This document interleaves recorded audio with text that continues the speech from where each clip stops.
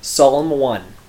Blessed is the man that walketh not in the counsel of the ungodly, nor standeth in the way of sinners, nor sitteth in the seat of the scornful. But his delight is in the law of the Lord, and in his law doth he meditate day and night. And he shall be like a tree planted by the rivers of water, that bringeth forth his fruit in his season. His leaf also shall not wither, and whatsoever he doeth shall prosper. The ungodly are not so, but they are like a chaff, which the wind driveth away. Therefore the ungodly shall not stand in the judgment, nor sinners in the congregation of the righteous.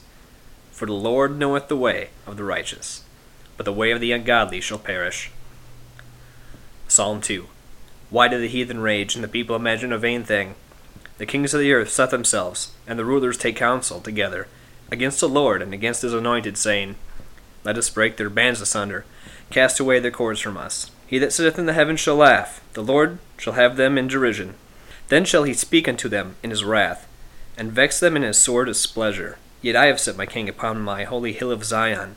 I will declare the decree. The Lord has said unto me, Thou art my son, this day have I begotten thee. Ask of me, and I shall give thee the heathen for thine inheritance, and the uttermost parts of the earth for thy possession. Thou shalt break them with a rod of iron. Thou shalt dash them in pieces like a potter's vessel. Be wise now, therefore, O ye kings. Be instructed, ye judges of the earth. Serve the Lord with fear, and rejoice with trembling. Kiss the Son, lest he be angry, and ye perish from the way, when his wrath is kindled but a little. Blessed are all they that put their trust in him.